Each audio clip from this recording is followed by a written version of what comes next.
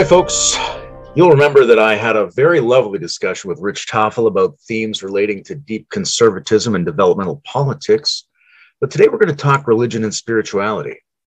I was preparing for a recent interview with Daniel Fraga about his book, Ontological Design, and I noticed that Daniel quotes heavily from a book by Emanuel Swedenborg, translated by Louis H. Tafel. So I asked Rich, and he said, yes, that's my great-grandfather, and it reminded me that he and I should have a chat about religion, which plays a significant role in both our lives. Hi, Rich. Hi, nice to be back. It occurred to me just before I started this, I wanted to ask you, what's the last music you listened to? The last music that I listened to was Yo-Yo Ma playing Somewhere Over the Rainbow, which I played for church yesterday. Terrific. How do you feel about God?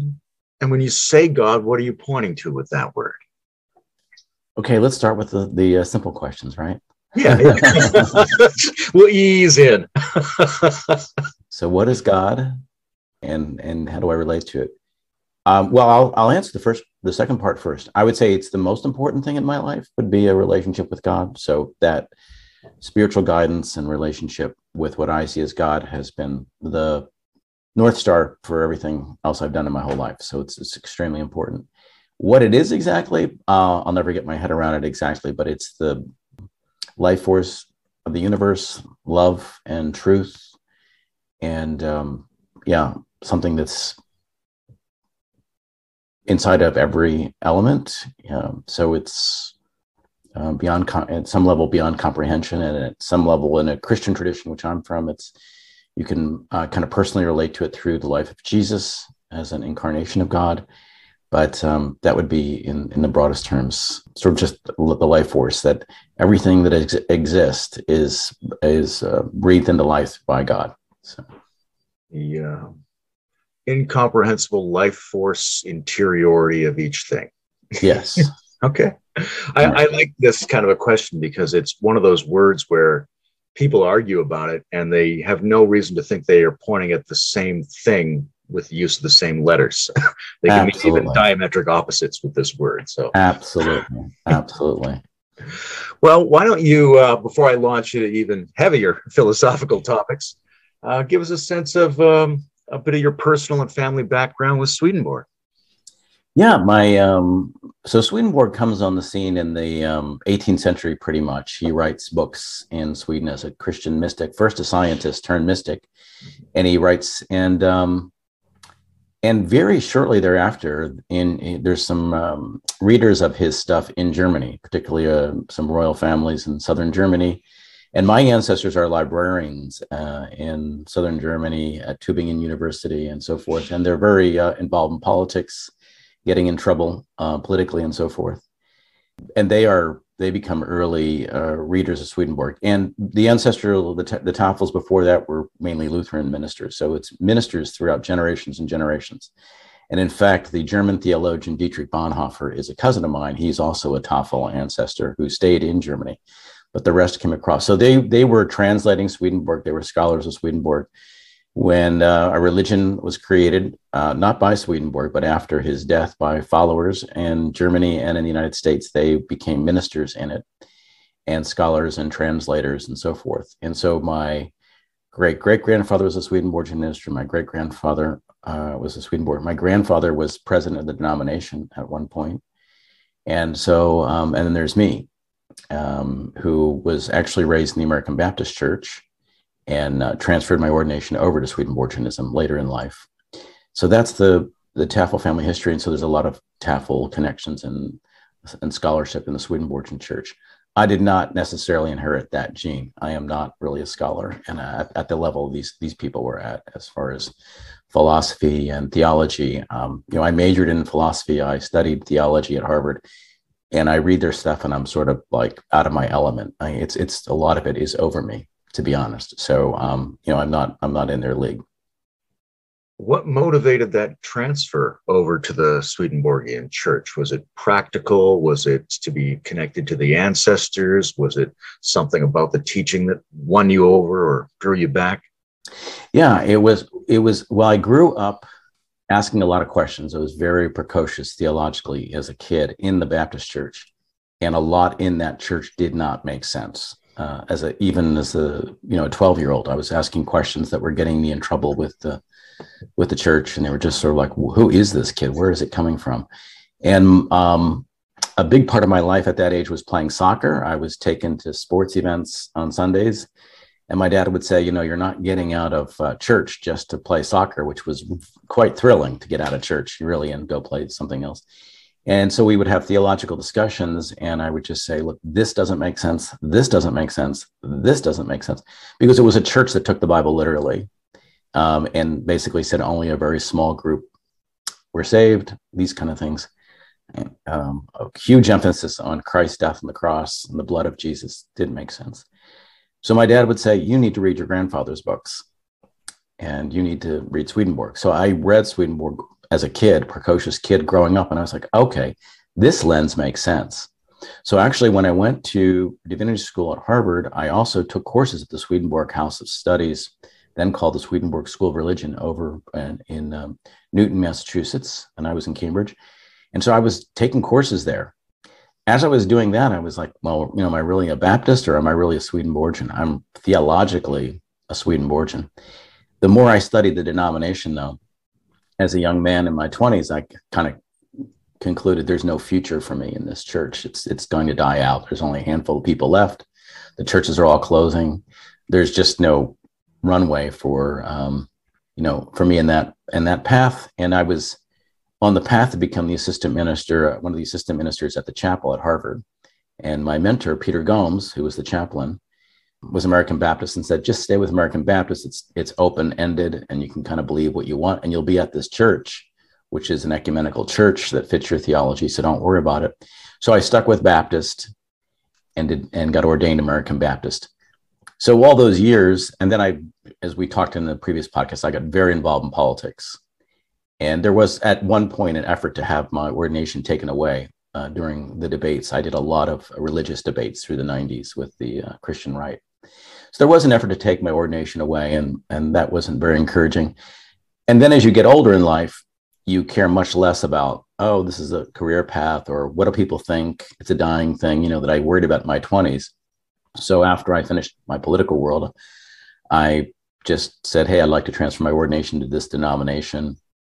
And that's how it was kind of like, this is what I've always believed anyway. And as I got older, it became more so. And the debates that I did in the 90s with more, which you would call evangelical Christians or fundamentalist Christians, made me more angry that Jesus was being represented by these people. And I really wanted no connection to that. So for all those reasons, I switched out and didn't really plan on taking a church or anything like that. I just went online, and then this church opportunity opened up. So you've been attracted to the, let's say, more rational, more natural worldview, theological suppositions of the Swedenborgians all along. I'm curious whether you ever took on or experimented with internal practices that you felt were inspired by or connected with Swedenborg's material. Internal practices. Well, one thing, Swedenborgianism is what some would call, and I would often call, a mystical Christianity. It's more like Kabbalah or Sufi in Islam. We're more cousins. I find much more similarity with Rumi, for example, than I do with a lot of Christian theologians. So as far as practice, yes, I've been always sort of, I would say, connected to the other world spiritually as a kid, as an adult. I've kept dream journals, had very divinely mystical connections and experiences in life that are crystal clear to me that they make a lot of sense, might not to other people.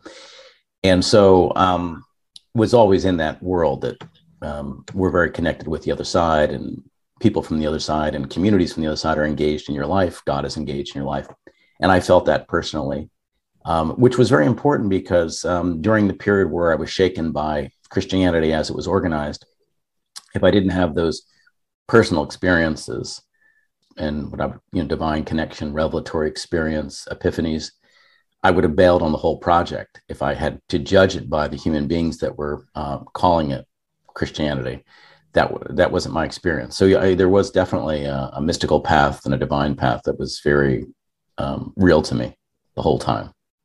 I'm interested in the sense of being close to Rumi and things like that. You know, people who aren't in a particular religion tend to think of it as homogenous, right? Ah, that's just Christianity. But Hmm. Christianity's always been marked by deep divides of Hmm. various kinds. And one of those is between the kind of Christianity that's a little bit museum-like, that wants to tell you about the time in the past when God was involved with people in the world, and the subsects of Christianity that believe that's an ongoing process in some way. Do you feel like mystically oriented Christianity and mystically oriented tradition in general has more in common with the mystics in other traditions than they do with their own? Or how do you adjudicate that?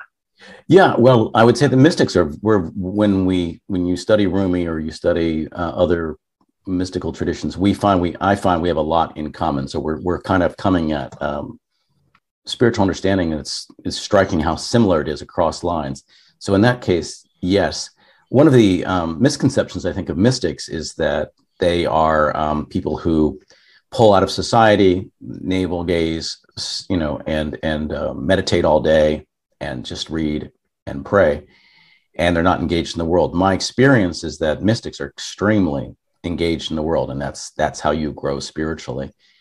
And so that's been very helpful to me in my own life as far as I've been sort of very much in the lion's den in American politics and in American business and so forth. But the mysticism is a clear a guidance. It's definitely not a museum piece. It's a very ongoing piece, and it's very revelatory in your own life. Like there's revelations in your life, and every day is a revelation. So it's very much not looking back to a time when God did this. It's what is God doing now? One thing that really attracted me to Swedenborgianism that aligns to integral, why I was attracted to Swedenborg first, then integral because of it, is it has a evolutionary spiritual understanding of history and the Bible and our lives. And so it's very progressive. Life is constantly moving on. We're constantly being challenged. We're constantly growing. So it's a very much daily, ongoing spiritual practice to grow. Yeah, that's a fascinating element to, I mean, some aspects of religion have had a very hard time incorporating evolutionary deep time and novel evolution, things like that. Others have had a very easy time incorporating it because some of their mystical underpinnings have allowed for that. I'm curious what you think makes that difference. Like the aspects of religion that push back hard against evolution and then end up in a schism with the dominant science of the day. What do you think's motivating that resistance when there are so many aspects of each religion that embrace that kind of a vision? Well, I think they got the people that would have a problem with evolution, scientific evolution. And I did grow up with them. And I remember it was extremely convoluted. It was like, well, early Adam and Eve were bent over, and that's why the skeletons are like this, or was really quite it was really quite insane, like to try to twist what we were learning in science. So I think what happened there was, in a nutshell, they came to make the Bible and its writings a literal idol. They worship at this idol. So everything has to fit through that lens, a literal interpretation. And what they will say is, and said to me many times, if this isn't literally true, then I don't know what's true. So you're kind of stuck. So therefore, if it's a choice between, say, science saying this about evolution, and then this over here, a literal story. But even as a kid, I would say, do we believe in Genesis 1 or Genesis 2? They're two different stories, and they're literally two different creation stories right in the Bible. So the contradiction is right there. Again, one thing that attracted me about Swedenborgianism is it said, oh, the Adam and Eve story is written in correspondences, which is a language of allegory, and it's a description. And actually, the 7 days of creation are 7 days of human development that all human beings have the potential to move through on Earth. So it's very, resonates with integral theory or growing up in other faiths. And I found that just completely helpful, fascinating, and certainly not ever to look back at that as a scientific story of how the world was created. That moment when a person says, if this isn't literally true, then I don't know what's true. That's a fascinating moment because it speaks to seemingly a kind of anxiety and an unwillingness to trust that there's something on the other side of that feeling of not knowing what's true. And so when you look at that kind of fundamentalist literalism, Mm-hmm. do you currently view that as a normal developmental phase that people go through? Or do you think of it as evidence of a certain kind of maybe psychophysiological unhealth or imbalance? It's very cyclical, and we're in a period right now. Let me explain how I understand it, because we all want certainty. We all have anxiety about tomorrow. We don't know what's going to happen. We have anxiety about our futures. So a story that tells you, look, I do have the answers, and they're quite simple. And here's the 3 steps. And so that is very comforting. And so the more complex the world gets, as we're in a period right now of great flux, more people in a short period are going to be returning to like a traditional mindset because of the comfort it provides of clarity. Even when the clarity is in contradiction, someone, a leader, will say, well, this is what it means. And this is what it means to follow this literally. And it's clear. At some level, I've thought, I've looked down on that. I've been condescending of that worldview. But I will also say, on a more positive side, I met many people in my life whose life was out of control, and particularly around addictions, drugs, sexual addiction, whatever it was, and cheating on their wife, having alcoholism, and the whole idea that there's very clear rules. You don't cheat on your wife, you don't drink, you don't dance, you pray, you stay in the group, save their life. So I respect that there is a role, a very practical role for that very literal understanding of the world that helps people at a certain level of personal evolution. And I also understand right now, confronted with a very complicated world. If when you say the modern world is complicated enough with its consumerism, the postmodern world is completely saying we don't know what a man or a woman is, what's really, what's true, or what's all of our truths are not true, and the narrative of our country isn't true, and nothing. So in that period of confusion, I think it draws people back to just please someone, more of an authoritarian person, tell us that we're a good country, we're a good people, remind us that our religion is the best, that we are saved, they are not, that I'm on the right team, that I've done the right things, and that I'm going to fight for my tribe. I understand how that creates that. It's a very unhealthy energy, but I'm certainly experiencing that right now in the world of people wanting to go back to that. And that's what literal interpretations of scripture, for example, offer to people. Just a crystal clear, this is it. And you don't need to figure this out personally. This is not a personal thing for you to figure out. Accept Jesus Christ as your Lord and Savior. Come to church, support us financially, and stay away from these things, and you will be saved. And it doesn't turn out bad for a lot of those folks. I mean, a lot of that. Where I saw it personally when I was doing a lot of gay and lesbian work in the 90s was a lot of parents of fundamentalists who had gay kids would say the same thing. This is a horrible choice. I have to choose my child, or I have to choose God. You've put me in a terrible situation. I can either, and if what you're saying is that gay people are loved by God and they're okay, then everything is questioned that I believe. So I watch people dispose of their kids and literally put their kids out of their home in the name of God, in the name of Jesus. And they were, okay, that was a horrible thing, but I'm consistent with the faith. So that's how powerful that desire to be in the in group and be of the truth is. It reminds me of some of the ways I think about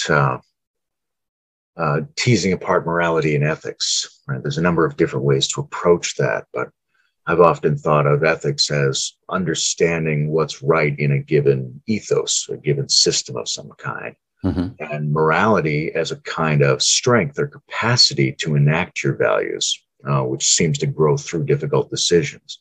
And some people with a much simpler, we might even think of as backwards notion of what's right, can have more personal capacity to act on their values than people who have a much more nuanced version. And that becomes really problematic. I wonder if you know,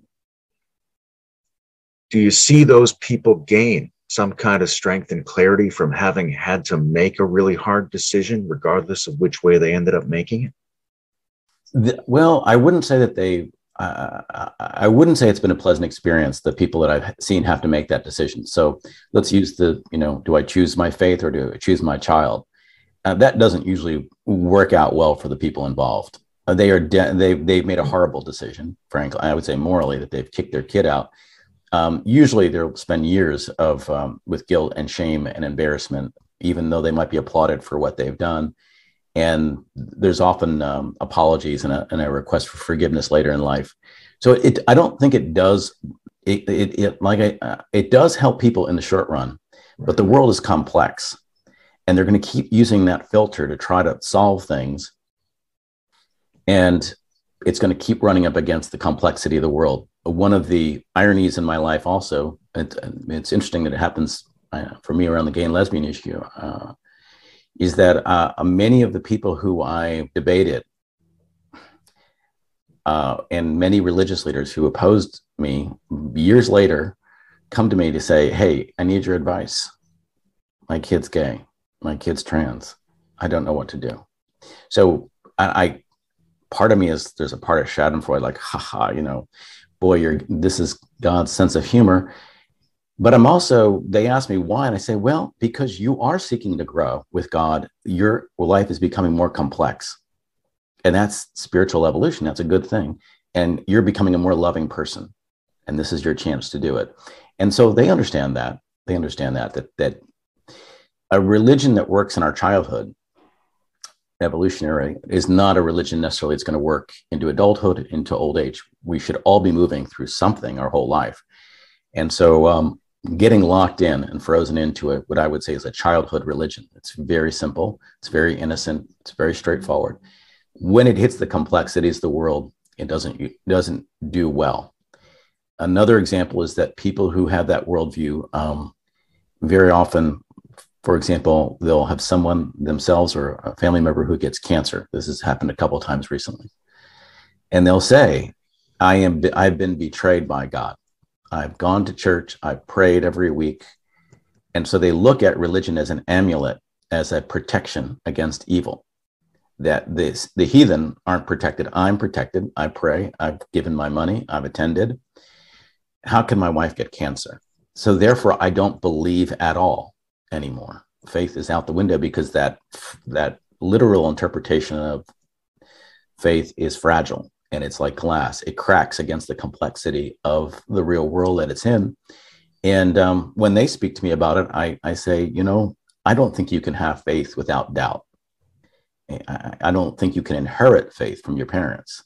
I think you must, as a natural process, doubt things, question everything, throw everything out the window. And so this is a chance for you to rethink. And maybe that God of love can come through all this pain that you're going through, but it might be a more complex faith on the other side. And very often that's what happens as well. But some people, that's it for religion for them. They become anti-religious. Several things about that fascinate me. I mean, it's interesting the degree to which modern Western horror films center around Catholic imagery. Mm-hmm. And the sense that, well, in a pinch, you can call the exorcist, and he's got a legal guide that will, because it's a superstructure that controls all magic. Yes. Right. And Buddhism played that role in some areas of Tibet and India. Right. It's this idea that we evolved this new legalistic code. You know what to do. You've got the ruling, et cetera, et cetera. And if that's not there, if it's not going to control magic, then what good is it to me? Right. Which tells you something about how that person views the status of religion in the world. If it's not going to do that, it basically isn't religion to them. Right. And that's very intriguing in terms of what religion is. Bruce and I at the Foundation for Integral Religion and Spirituality have thought a lot about how you generalize the notion of religion outside of mythic membership layers of consciousness and history. What can we say in general that it is that might apply to all different phases of individuals and culture? What's your sense of what religion is in its most general version? In its most general version, I think it's the way, in the way that politics is the way citizens organize to solve things, religion is the way that human beings who are searching for meaning find communities that they can gather in to do meaning making. And I do see that. And then that would be what attracted me to Swedenborg as well, is he does see it as a very evolutionary process, that religion is constantly evolving into different new levels of understanding and growth. And so another thing that I liked about it, his teachings, is he says all faith paths are good. That's a radically different statement than what I grew up with. And that he's a mystic. He has astral projection, you could say, to heaven and hell, and says he sees Muslims in heaven. He says that the African race is God's favored race, in 1700s, and leads to many abolitionists come out of Swedenborg's teaching. So he has these views of inclusion, of radical inclusion, all different faith paths. And essentially, it boils down to, do you love others and do you love your neighbor truly? And it doesn't matter what you say. He also reports in other places that Christians on the other side, after they transition after death, were often given the best information, but behave the worst. And so that's a startling revelation of his time, that there were bishops and popes and clergy and so forth who didn't choose heaven. He says that's a choice. So yeah, I see religion as the organizing body. We do the best we can to figure out this. And I do think there's an importance of meeting in community. Right now, we're living in a period that's quite radically individualistic. The consumer culture, the industrial age, the iPhone. I mean, I can do it all myself, has been detrimental, I think. And we're going to need to get back together with other human beings in community and support each other. And I think religion can provide that too. I know all the bad stuff about it. And I hear everybody has a sad story, but it's quite an amazing experience being a pastor of a church in a community. And I can see why people don't want to build community, because it sucks. It's hard work. It's difficult people, and we're all failed, and we're all stepping on each other's toes and hurting each other's feelings fairly constantly. But that's what we have to learn, that skill set of coming back together, regardless of for what reason, but we do need to build community back. I think religion has historically offered that, and it's passed something down to the next generation. It's like, you don't have to start from scratch. Here's the ancient wisdom of our faith. Figure out how it applies to you. Religio. Yeah, I think that's essential. When I look at the world situation, we have a lot of huge problems, and we have a lot of solutions to them. So we're stuck at the viable implementation obstacle. And it seems unlikely to me that people can mobilize with enough extra energy and extra shared meaning to implement solutions, or mobilize to create secure communities if we fail to implement solutions and the system comes apart, without something strongly analogous to religion. Yes, I'm in that sort of political world. I'm in the social entrepreneur world, where we're trying to solve big problems. And I think you're exactly right. There is, every book on polarization ends with 5 things we can do. And they're usually the 5 very similar things. What thought leaders cannot do is they don't know how to organize human beings together. We're losing that skill set. And those solutions all require people of differences coming together. And that's the challenge right now. I think that's the greatest challenge. And I believe that houses of worship are going to be a place that we could start. I'm talking to a rabbi right now who is doing some civil society lectures in his synagogue. And we're looking at maybe there are trainings we could do, because religious communities, as bad as the secular culture thinks they are probably the last community that's diverse in age, gender, orientation. And so it's a good last place to save and build, and regardless of whatever faith it is. So I am a strong proponent of I'm a practical person. So when people say, I've got these solutions, I always say, to do that, you're going to have to build a coalition. You're going to have to build a community. And what's working against us right now is that most people right now see the toxic nature of the public square, for example, and say, it's so gross that I'm out. Why tweet? Why say anything? Why get attacked? Why try to be inclusive? Like, just, I'm checking out. Well, what that has done is just allow the toxic folks to dominate, and it's a very dangerous path that we're on if they continue with that. So yeah, I do think that community is the way out. I think religion, the best kind of religion, is a way forward.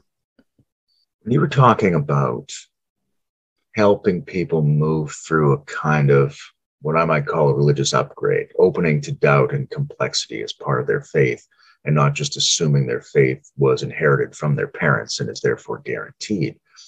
Made me think about the way we relate to children religiously. Mm-hmm. Because in setting up communities, very often one of the tools has been to pass on a narrative and bring people together around that narrative.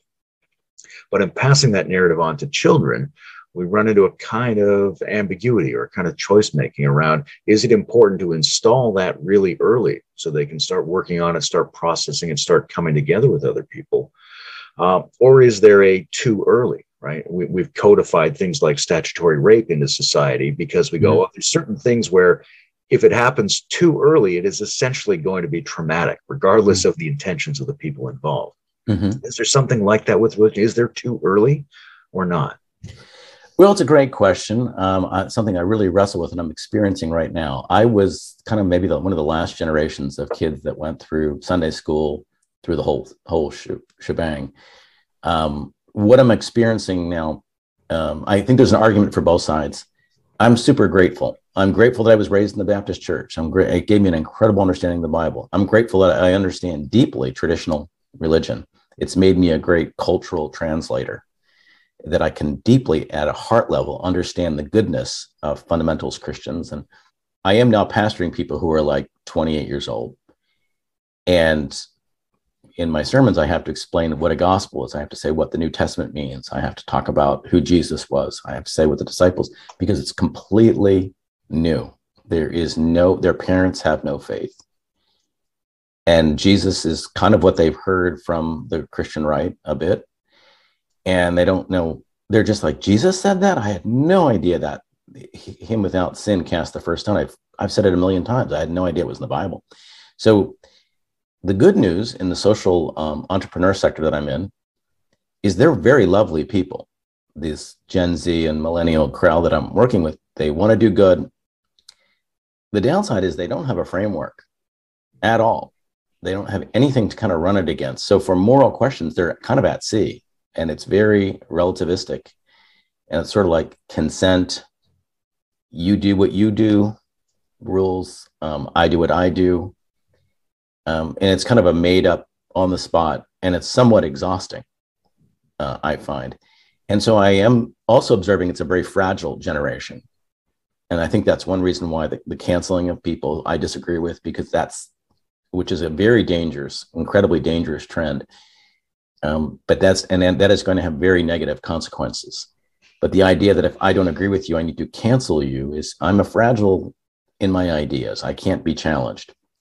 So I am worried about it. So I don't know, I think, gosh, I wish they, we do baptize babies and we do say, raise them in the faith and teach them to pray and so forth. And then sort of at a certain age, the idea is you kind of do your own thing. And most generally, most young people, when they turn that age and they can do their own thing, they flee. They generally flee the church for a while, often come back. There's some studies that are showing they're not coming back at all. So it's a great question. If I would have to say what I would prefer, I would prefer that everybody have some spiritual teachings as a kid. Indoctrination or cruel, abusive teachings, of course, we all agree, indoctrination and so forth. And everybody has every Catholic can tell you a cruel Catholic school story.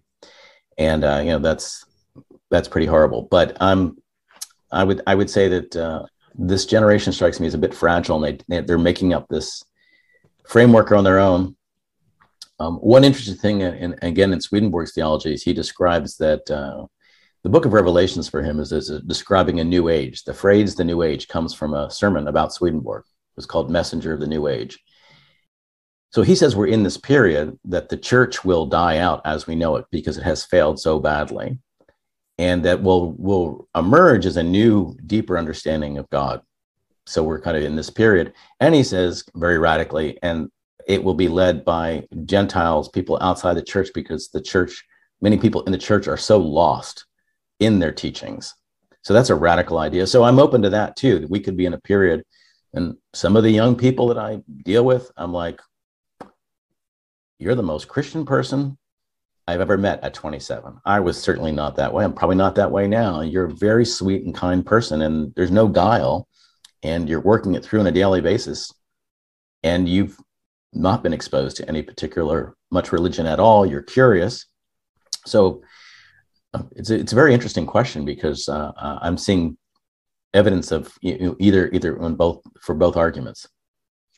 Must be a very interesting position to be in a Swedenborgian church, with him having this sort of prophecy about churches dying out as the epicenter of religion for the New Age. Must make it a very, very open, very fertile, very interesting kind of spot to be in. It is. It's. I've given that a lot of thought too. So Swedenborg does not start a church. That's the misconception. He says, my ideas that I'm writing, this is a spiritual revelation that's coming into the world. And these things will be commonplace in generations.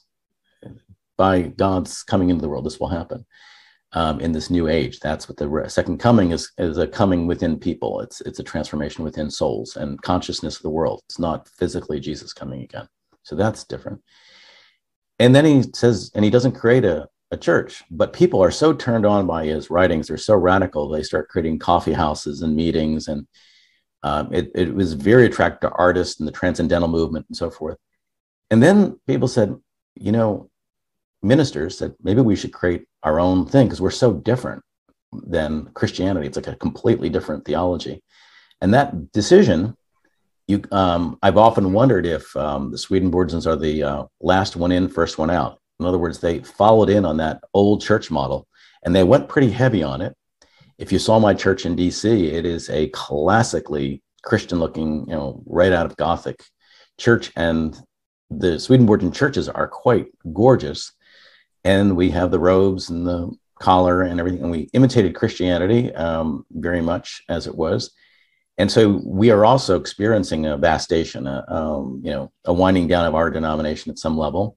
And so you could say that he sort of predicts that Christianity as we knew it is going to have to go away because it failed so badly to represent God in the world, and something new is coming into place. And so, yeah, that's the interesting part. And when I ask younger people about, when they come to church, what's the biggest obstacle? They usually say church, like that word, like that building and that word. So, yeah, it is a very interesting place. We might just be messengers. We might be just carrying a torch into this next period, which is going to be quite different from anything we've seen before. I've always been intrigued by the pageantry of religion. I spent a lot of time with Nietzsche, and one of the interesting things Nietzsche has to say about the Catholic-Protestant divide is that in trying to turn toward a book and away from the cult of Mary and the ornate churches, they sort of lost the most important thing in favor of the least important part of religion, as far as he was concerned. And when I look at, you mentioned the robes. There's something beautiful that our current Western culture has gained in terms of its casualness. There's an ease and an openness and a diversity that's really liberating, and I think worth protecting and extending. But at the same time, there's something about the uniformity and the vividness and the sacred garb and the sacred structures that set you apart from the mundane that seems important as well. What's your sense of the the utility of sacred pageantry in creating a world in which religion can be diversified beyond the churches, but still function? Yeah, that's a great question. And I sort of lived through that in that the Baptist church that I grew up in was so plain and so boring and so flat. And, brown pews, white paint across. And they were really grounded in a theology that we are not going to be like the papist. We are not going to have ornate anything. No icons, no pictures, nothing beautiful particularly. And so the churches are very proudly plain. And that made me sad. I just was very sad. And when I go to a cathedral or the church that I'm at right now, I mean, that it's ornate stained glass, there is something transcendent about it. So in that respect, Nietzsche, a champion of Christianity, I agree with him on that there is a balance between, as you're saying, the tradition and the casual nature of things too. It can go to either extreme, and I've been involved with both. So I've certainly been very involved with the Catholic Church, and I've been involved with high church traditions that really get obsessive about every detail, every way you turn, how you hold the cup. And so there's a beauty to that. It is a production.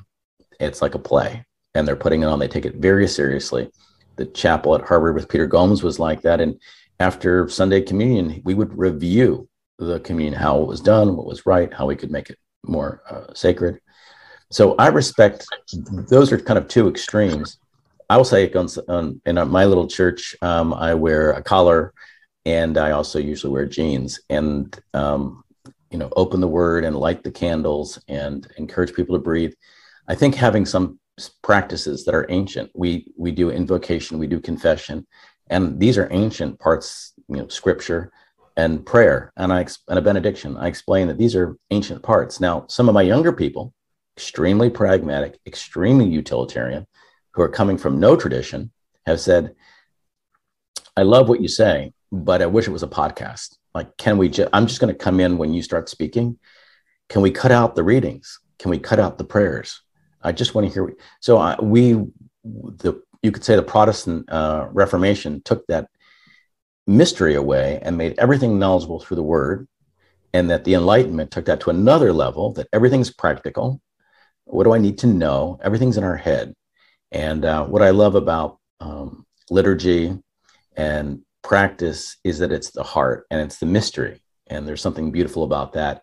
And so I'm in both camps. I'm not neither one. I understand that I don't want to come across as someone who is not accessible as a minister, and at the same time, I want to make Sunday worship different than a TED Talk.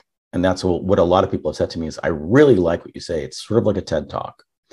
And that's their biggest compliment. But I'm just going to come in after the readings to hear what you say. So they're not interested in any of the practice. And I think the practice has a power in and of itself. In the Roman tradition, I've always found the preaching has been not all that great. And they would just say to me in the Catholic Church, it's not about the sermon. It's about the Eucharist. It's about the pageantry. It's the liturgy. You're missing the point. It's the mystery.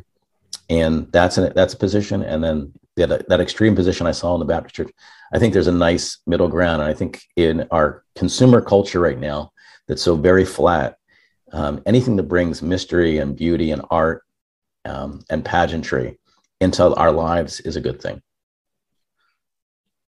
Yeah, it's an interesting mix now. We've got so many people interested in zeroing in on what they think are good, intelligible, inspiring articulations, like, hey, can I have the podcast version of this? And at the same time, this really deep, generalized yearning for participatory immersion that people are longing for through virtual reality or through the next Marvel movie. And a Marvel movie to me is a stained glass window. It's yes. People are looking for those aesthetical engagement dimensions, but they're often not seeing that goes together with religion and with the philosophy and with the internal practice.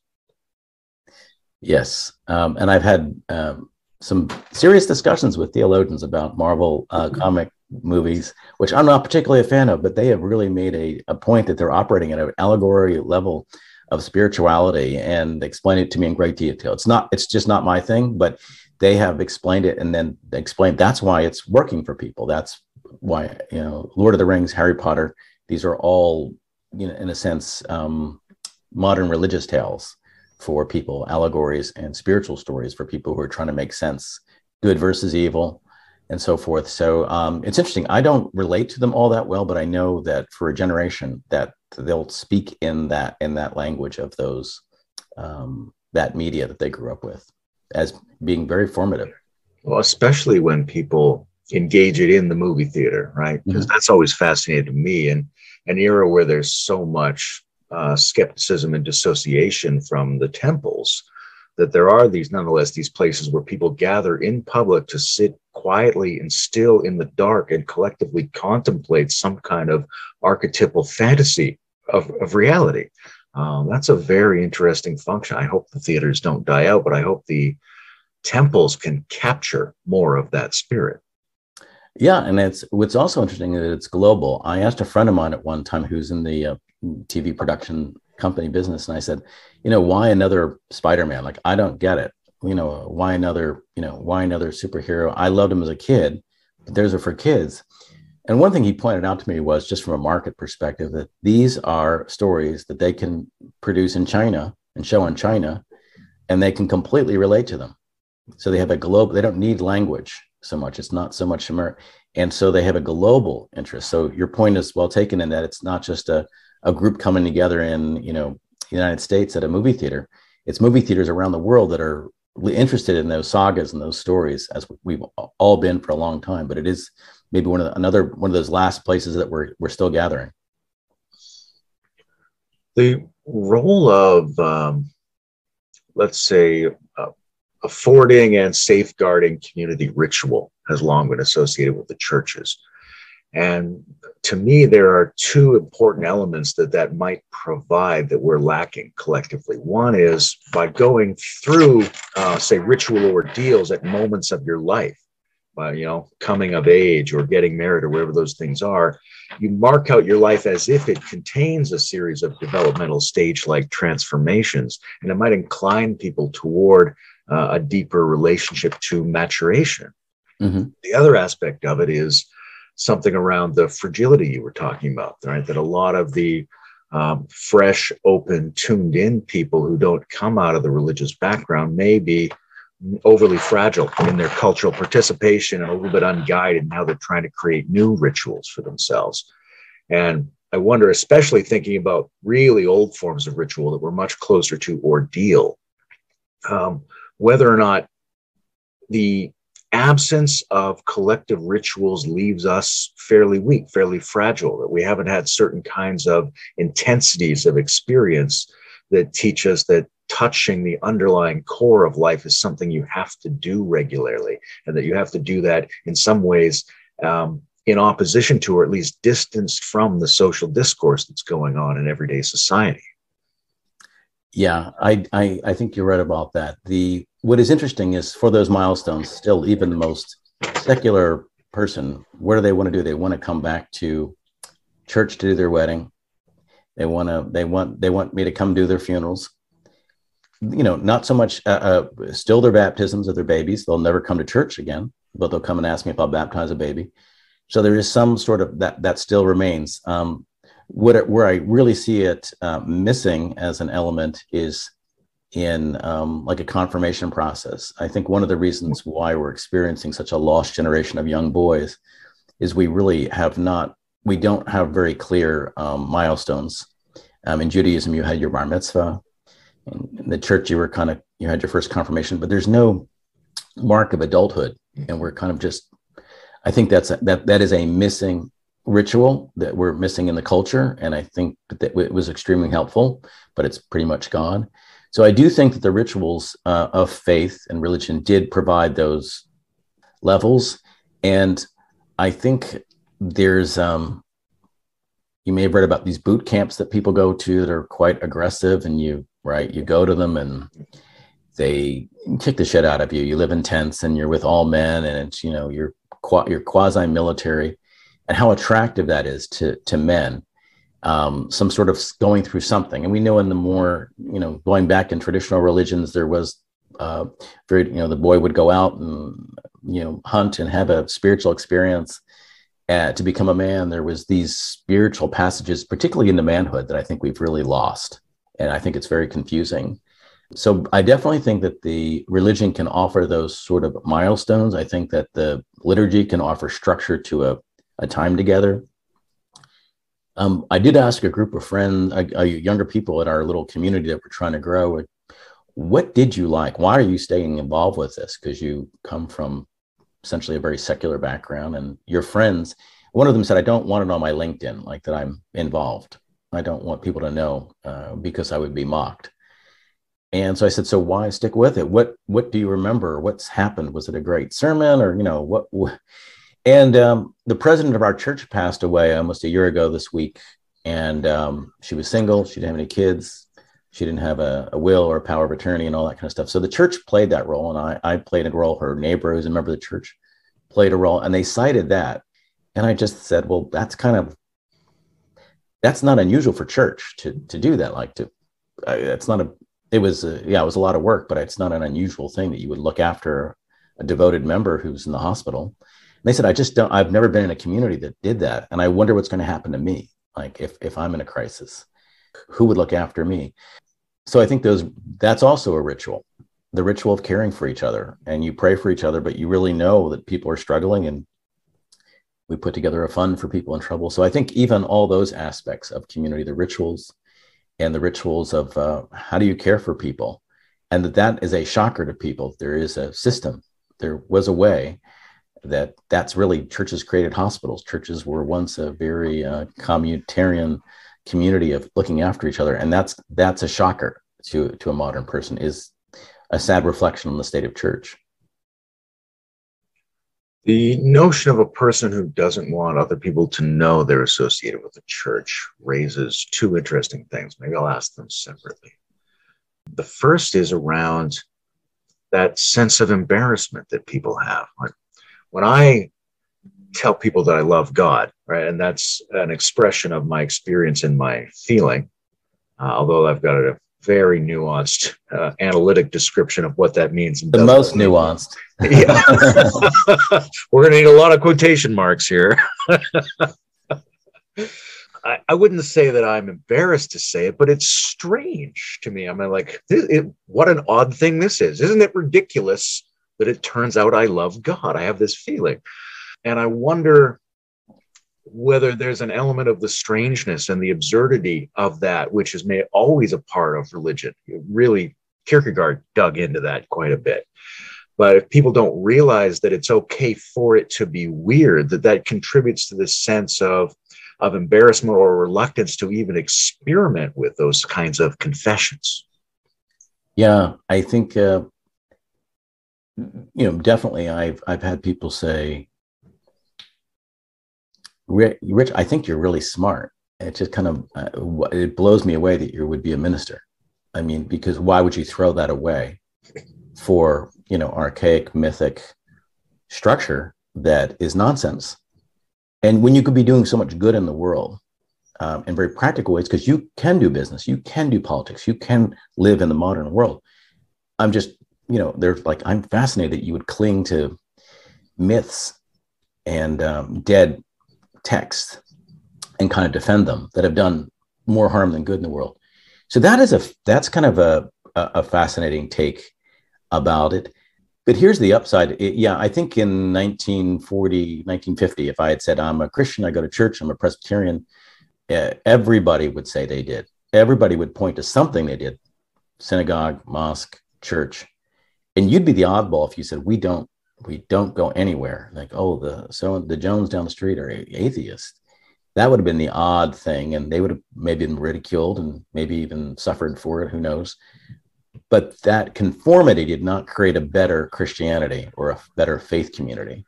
It created just a culture of conformity, that you all go to church. And we know it didn't necessarily lead to practice in many, many, many cases. So the good news today is that if it's embarrassing, if it's awkward, if it's complicated, that it's more real, that to say it, you had to think about it. and you're probably going to have to defend it.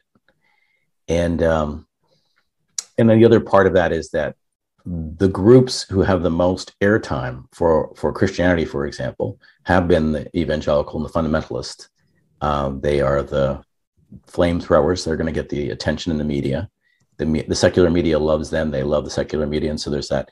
So you're also now defending them. So a lot of people will say to me, like, how could you, you're an openly gay man. How could you be in the Christian church? Christian church is homophobic. Absolutely get where they're coming from. That's all they've ever seen. I have to explain to them, what our church teaches and what they believe and how the church has evolved on that issue in many cases, and that's certainly in our church. But you're also dealing with the baggage of a very failed Christian experience for people and for secular people, and I don't blame them. I understand where they're coming from. Yeah, I appreciate the increased likelihood of real engagement and authenticity when it's a difficult, complicated process to go through. It seems to me there's something like a Dunning-Kruger effect where people aren't very good at something, exaggerate the degree to which they're good at it. Sometimes I think the people who are the least religious are the most likely to tell other people how religious they are. Right.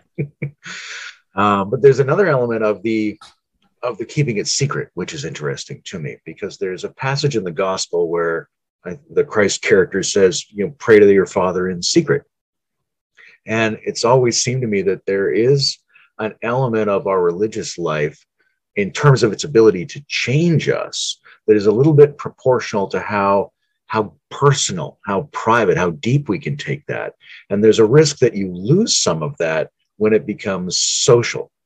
Right? Mm-hmm. When you're letting other people know that, obviously, in order to perform that collaborative community production element of religion that we need, it's got to be interpersonal. But in terms of inner transformation, very often performing it for people and letting them know sabotages the deep change that the religion can help us achieve. Absolutely. So we talked earlier about epiphany or revelation or the personal experiences. So people often come to me to have translate their dreams, or this really crazy synchronicity happened. Can you talk me through it? What do you think? And when I do, I basically say, you probably shouldn't share this with other people, because one, they're going to explain it away and you're going to explain it away. And it's true to you. It is in a language, a spiritual language that only you really will get. But anybody can kind of justify it and poo-poo it. So just treasure it. It's your secret. It's your experience, and be careful who you share it with. I wouldn't necessarily go around. So I think you're right in that sense that a lot of our experience, it's intimate, and you don't share your intimacies with everyone. The other extreme are people who are constantly sharing their faith in a desire to save other people's souls is so sadly not the case. It's just so obvious that they are not at all people who are screaming at people to accept Christ or witnessing. They have something clearly in their head that they are needing to accomplish. I know they've been told by their leaders that if they don't get this person, that person could go to hell. So there's that. But it's all about me, the evangel. Sharing with you. It's really not about you. It's not a compassion. It's not a caring. It's not worried about where you are. So that, for me personally, I share to the extent people are interested and they ask questions. And it's pretty clear when people are not. There's another phrase from Jesus: "Don't throw your pearl before swine's feet." There's no reason to share some of the stuff with certain audiences. I know that people, particularly with Swedenborgianism and its mysticism, a lot of my more sophisticated Washington friends are like, Rich, that's out there. And I'm like, it is out there. It really is. And I love it. I love that it's out there. But then they see me traveling in the sort of modern, Enlightenment world. And it's a challenge for them to realize that guy can believe in that craziness and then have that. So I think you're right. You just have to pick and choose what you share, what's a secret. And again, don't waste your time sharing deep spiritual epiphanies with people who cannot relate to it. It makes no sense to them. I will say, though, people do say to me, I wish I had your calm. I wish I had your peace. I wish I had some meaning and purpose. Particularly people now at my age in this city, Washington, which is extremely transactional. Your value is what you're worth to me, and what I can get, what you can give. When you lose that, you're very uninteresting. Well, that's a very painful place to age. And generally, as they get older, they're at the top of their firm, at the top of their lobby firm. That's when they reach out and say, like, I did it. I achieved everything. Is that all? And is that all there is? Like, there's no laughter in my life. They cannot tell me what they're passionate about. But they've achieved they're well known, they're at the top of their game. So there is a moment then when I can say, well, this is what works for me and this is what has happened with me. But it's a foreign language for them. It's very difficult, even as I'm talking to them about anything about the heart or what you're passionate or what do you love or what makes you happy. Even those questions are difficult to answer when you're trapped in that flat world. Something about that transition is fascinating to me. I think a lot about what makes the difference between just being older and being an elder. And there's all these internal things you have to have gone through. And there's a certain ongoing vitality and growth and learning you have to do. And if more of the older people, particularly the older people who seem to have influence or power or money, were to come across as if they were actual elders, I think that sends a very strong signal to younger people that there is something going on culturally that they can get involved in. But if they're looking at a lot of older people that don't have the archaic qualities of eldership, then what do you have to look forward to except some kind of short-term transactional game in a culture that can't really be trusted? Exactly. So for one, we're in a culture that we're in a consumer culture that worships youth and torments people about aging and Botox and surgery, and like constantly you better do anything you can to stay at a certain look and age, and you'll be respected. But so we have that in the consumer culture, and then you're exactly right. The Swedenborg describes that we're born with childlike innocence, and we go through our life and all of our challenges, our doubts, our pitfalls, our mistakes, our disasters. If we've grown spiritually, we end our life with a childlike innocence, but with wisdom. And that's the ideal spiritual life for an older person. You have wisdom and innocence, that there's a naivete, there's a sweetness, there's an openness as you're older. But if you don't get that, you do just get, and that's what I would describe as an elder. But if you don't get that, you just get older people who are very unhappy and very dissatisfied. Which I encounter a lot, I would say, in this secular city that I live in, is sort of like, I played the game, I got into the right school, I went to the right college, I got the right scores, I got into the right graduate program, I got into the right firm, I got connected to the right people, I made the right amount of money, my office is in the right place, I'm on the right street, my penthouse is in the right neighborhood. I did it all. Like, I did everything I was told by this culture that was right. And I am in deep depression. And I don't have time for anything inside of myself. Like, I'm hollowed out. And that is a very painful state of affairs. And that's when you see here in Washington politicians who can't step down. It's because they know that the moment at 85 and 80 and 70, they should be giving room to mentoring younger people into these new roles. But they cling to it. Strom Thurmond used to have to be walked out into the Senate by two people. You cling to it because the day that you're not that, you're nothing.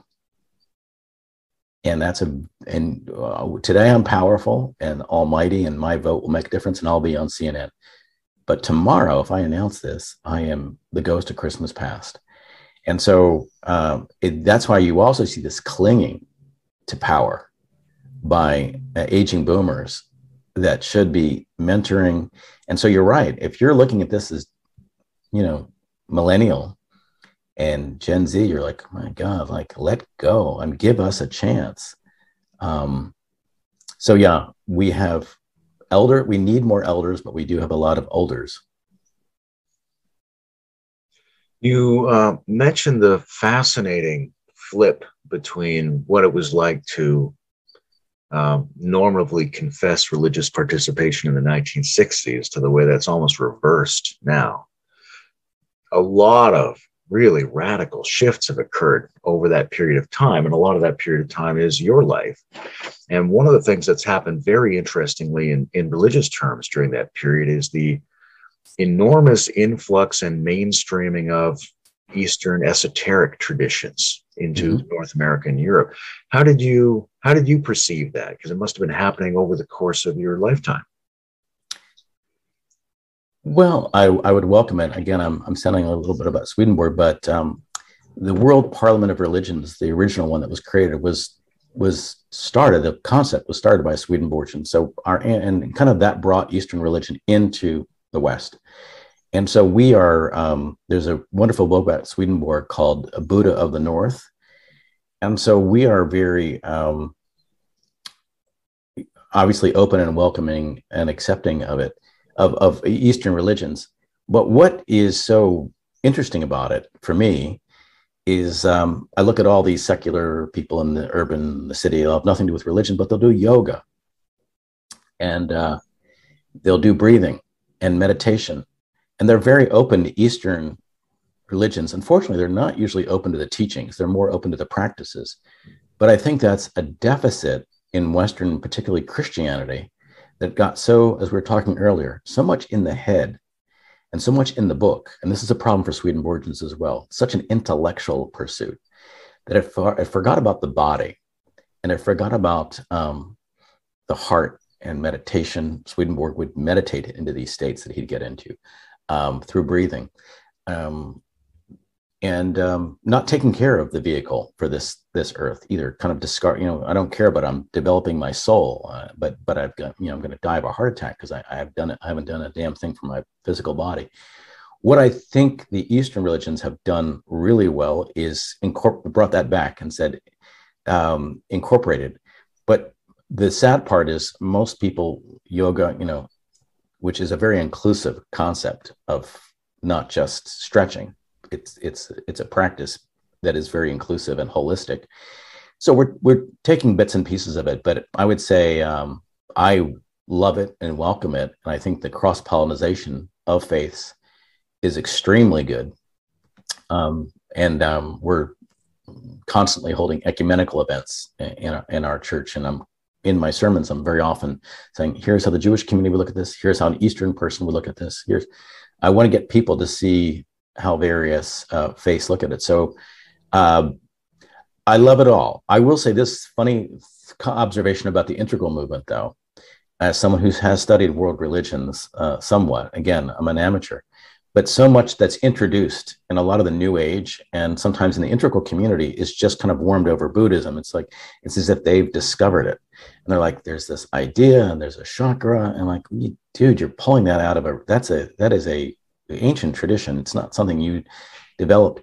So I do find it kind of, maybe it's part of the cafeteria where people are picking a little bit. I want a little bit of Buddhism and I want a little of Hindu and I want a little bit of the Tao. And then I'm going to do some Orthodox Christianity and Judaism. And that's fine. I just find it often gets repackaged under entrepreneurs who market it as if like, I've had this new insight. And if you would study those faiths, you'd see that these are ancient things, but it's probably not a bad thing to bring it into the world, but it is kind of ironic to me. I'm like, that's Buddhism, or why don't you just call it Buddhism? And I would like it to be taught more in its complexity as opposed to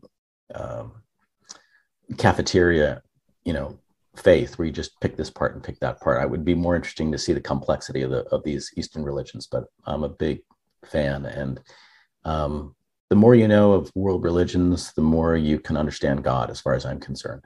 And there's so much wisdom in these other traditions.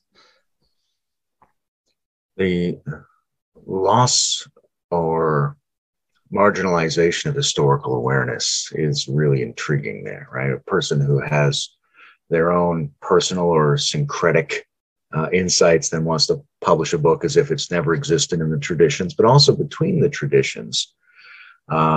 So much has been lost. I used to teach yoga at churches, and we just called it spiritual exercise. And I think they liked that I didn't use the Sanskrit terms. But there are traditions of religious physical exercise. in Christianity and all the faiths, but those things have been underserved historically. The state change practices have been underserved, and they start to feel like they're missing from a tradition, and that needs to be corrected by another tradition or by someone new who just discovered them. And it's really kind of sad that we don't understand the full richness of each of the sets of traditions that we're inheriting. Yes. And I would say the big deficit for Christianity, in my experience, is the negative view of the body, and just not understanding the body as a spiritual vehicle for this life. It's not something just to discard at some point. It's to be respected and treated well, and it definitely affects your spiritual life, your physical life. So I find it unfortunate that Christianity has kind of divorced the two. Do you think that's sort of a cultural artifact, coming to us through Rome and Europe and America, or do you think that is sourced in a deep ambiguity, in the gospel and in the image of the crucified human body at the center of the church? Is it there all along, this uncertainty about the body, or did it just get acquired along the way? Well, I think it got acquired because if you think of it, unique message of Christianity of an incarnate God, a God who comes into the human body, that means the human body is something pretty special, I would think, and that it should be, and it was incorporated. I think what happened, particularly through the teachings of Paul, who, by the way, in our tradition is not seen as spiritually inspired, like the rest of other parts of Scripture. But I think he puts a binary, that there's the flesh and there's the soul, and they're in mortal combat. So the way to develop your soul is to oppose the flesh. Usually that's around sexuality. That's where we get all this terrible, terrible history of sexism, anti-gay, anti-masturbation, all this stuff that came out of that the body is terrible. Stay away from the body, develop your soul. I think it came out of that. So then I think actually in the Roman and the Greek church, it was more united, but I do think that Protestantism and the Reformation was, the people, we sort of became people of a book, of a understanding of Scripture. Everything was the Word. And that's a very disconnected to the Word being the body. Yeah. So I think that might be the history of it, but my gosh, I cannot tell you in this generation, the number of young people who tell me the horrible things they were told by their priest about their bodies, and so that's going on and maybe not today, but certainly in the last 30 years, even people were just really told their body is just evil. It's the devil's playhouse, and develop your soul, and in separation to it. And I think that's probably where it came from. When I look at that symbol of the crucified, humanly incarnated divine, it has on the one hand this, you're like, wow, right? The proposal here is that the infinite is showing up in one of these bodies. Therefore, these bodies can be transfigured. These bodies are worthy of that. At the same time, it's an image of one of these bodies broken and nailed down. And right? It's like, this is what it's like to be in one of these bodies. So for me, there's a deep ambiguity going all the way back, but it certainly took on the characteristics of the cultural pathologies through which it passed. And we inherit a lot of that, right down to the seemingly rampant pedophilia weirdness in Catholicism and things like that. That doesn't seem to have been there all along, but some opening to the very real strangeness of what it's like to be in a body that we experience as traumatized and weird and strange to us. And as something, when somebody tells us a bad thing about the body, we take that on board for some reason, because we have weird experiences of the body. And yet we know that it can be this open, this healthier, this radiant, non-dually transfigured vehicle. Yeah. Most particularly around sex. That's a very complicated topic now, but sex before marriage, you have to be a virgin, sex outside of marriage and all that. And certainly homosexuality. when you repress that, when you put those restraints on people, this is more of I have an active view of evil in the world. Evil or dark forces, demons, they will target in on that. So if they think you're putting that down, that's where they'll work on you. And so this pedophile scandal is really, for me, a demonic. They're okay. This is and a lot of, some of those priests are gay, some aren't, but it's a place where there was deep shame and deep embarrassment. And becoming a priest was a way to say to the public, look, I'm a good guy and I'm married to the church. And it played out in quite, that's how the dark forces work. They will, manipulate. So that's one reason why, being open and speaking about who you are honestly and confessing your sins publicly and all that, very advantageous. But when things get into the darkness and they get repressed, particularly around the body, it has very, very negative consequences.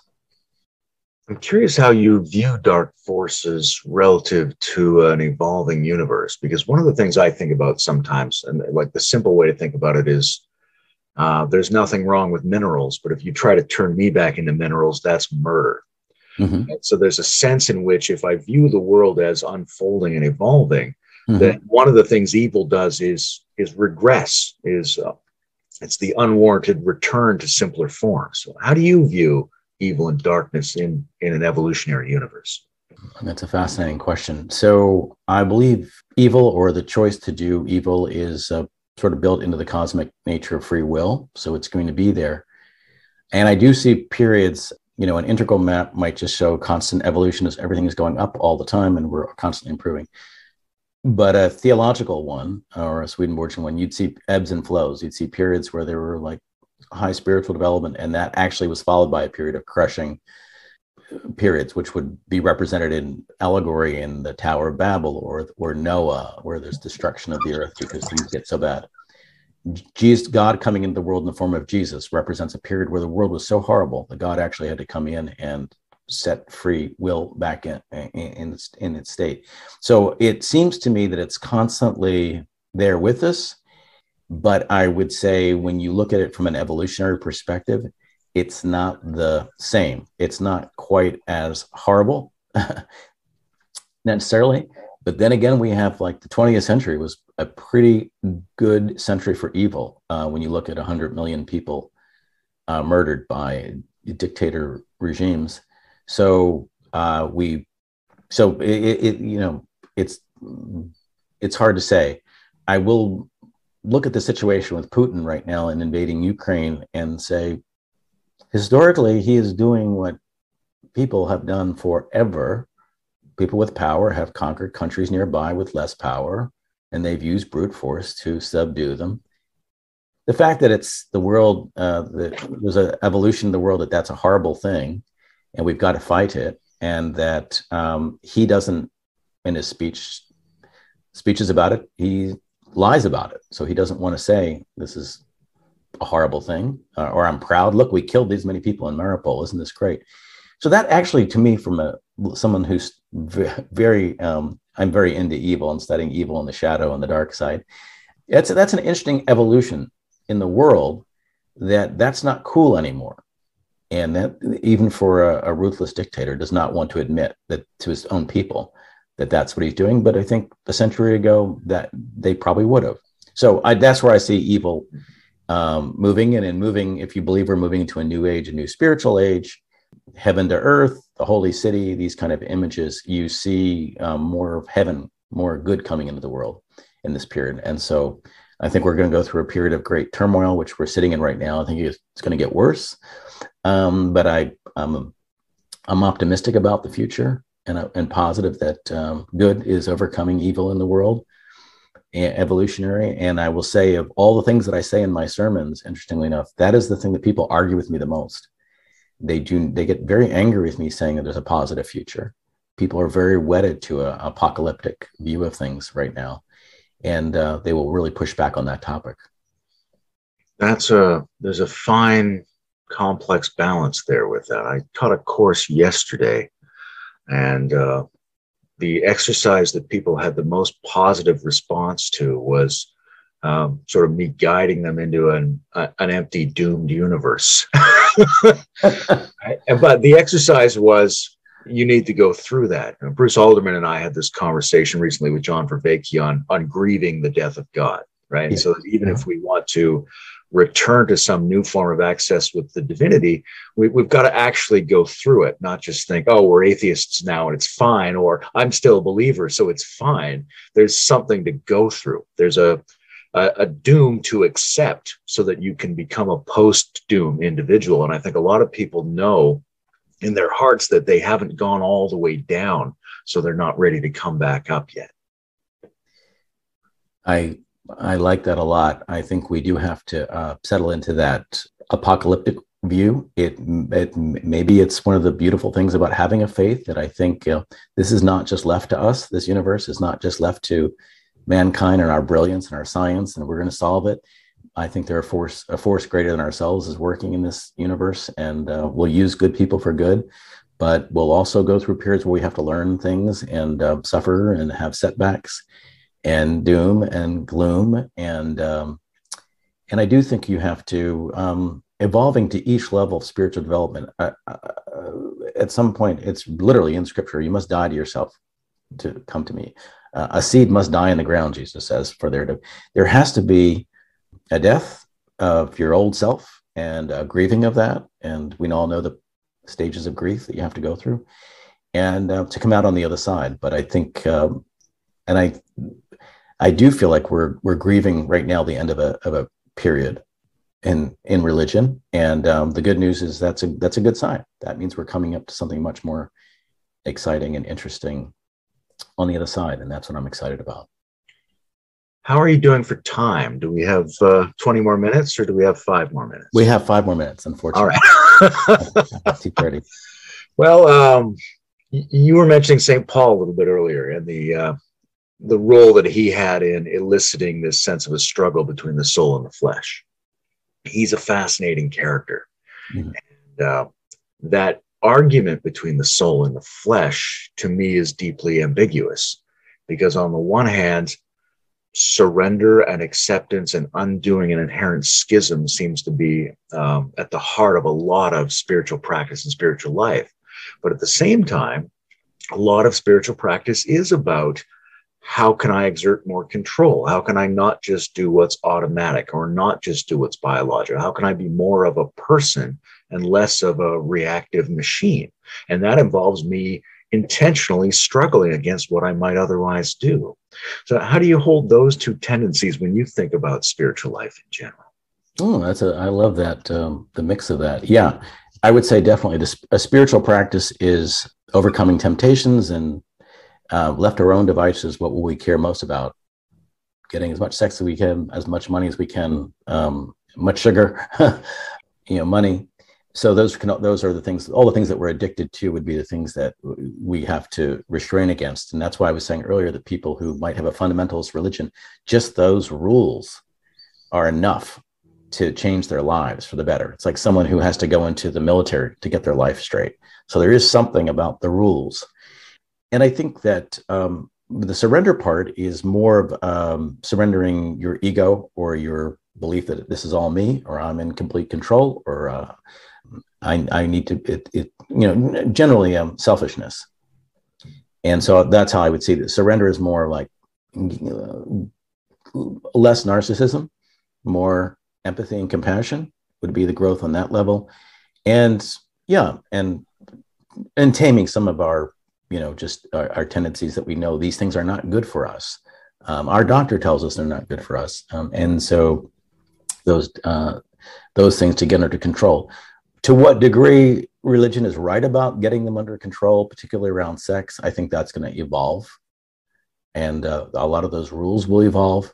But we're seeing, even among Gen Z, a more conservative, in some ways, sexual behaviors and millennials than their Gen X or Boomer before. And so it's going to be interesting to see how that all plays out. But that's where I'd see surrender is more surrendering the ego or selfishness. And I would say that those religio, or those restraints, is holding you back from just indulging in your appetites. I love these kinds of conversations. I appreciate you.